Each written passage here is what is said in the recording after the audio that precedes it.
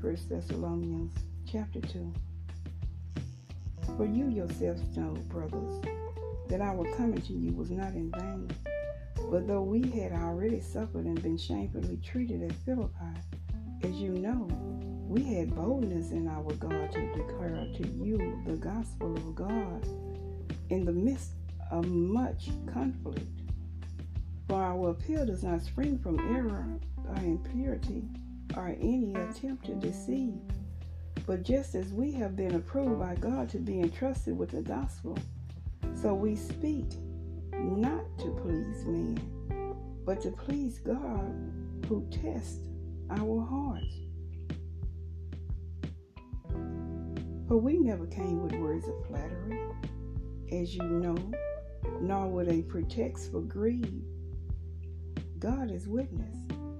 Not that we seek glory from people, whether from you or from others, though we could have made demands as apostles of Christ. But we were gentle among you, like a nursing mother taking care of her own children. So being affectionately desirous of you, we were ready to share with you not only the gospel of God, but also our own selves, because you had become very dear to us. For you remember, brothers, our labor and toil. We worked night and day, that we might not be a burden to any of you, while we proclaim to you the gospel of God.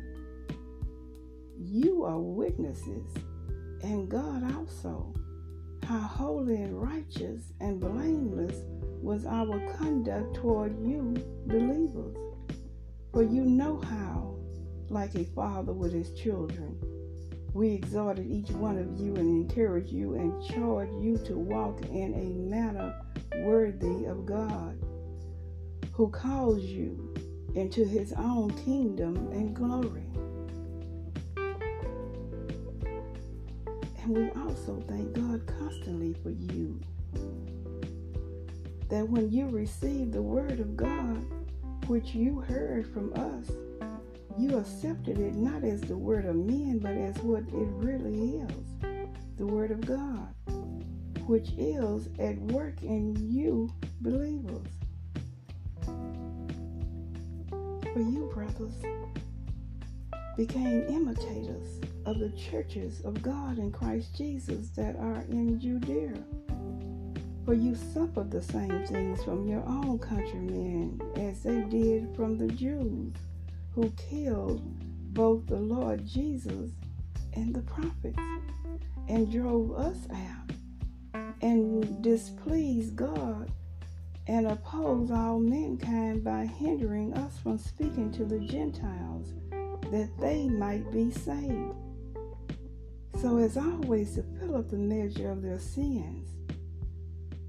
But God's wrath has come upon them at last. But since we were torn away from you, brothers, for a short time, in person, not in heart, we endeavor the more eagerly and with great desire to see you face to face, because we wanted to come to you. I, Paul, again and again, but Satan hindered us. But what is our hope of joy or crown of boasting before our Lord Jesus at his coming? Is it not you? For you are our glory and joy.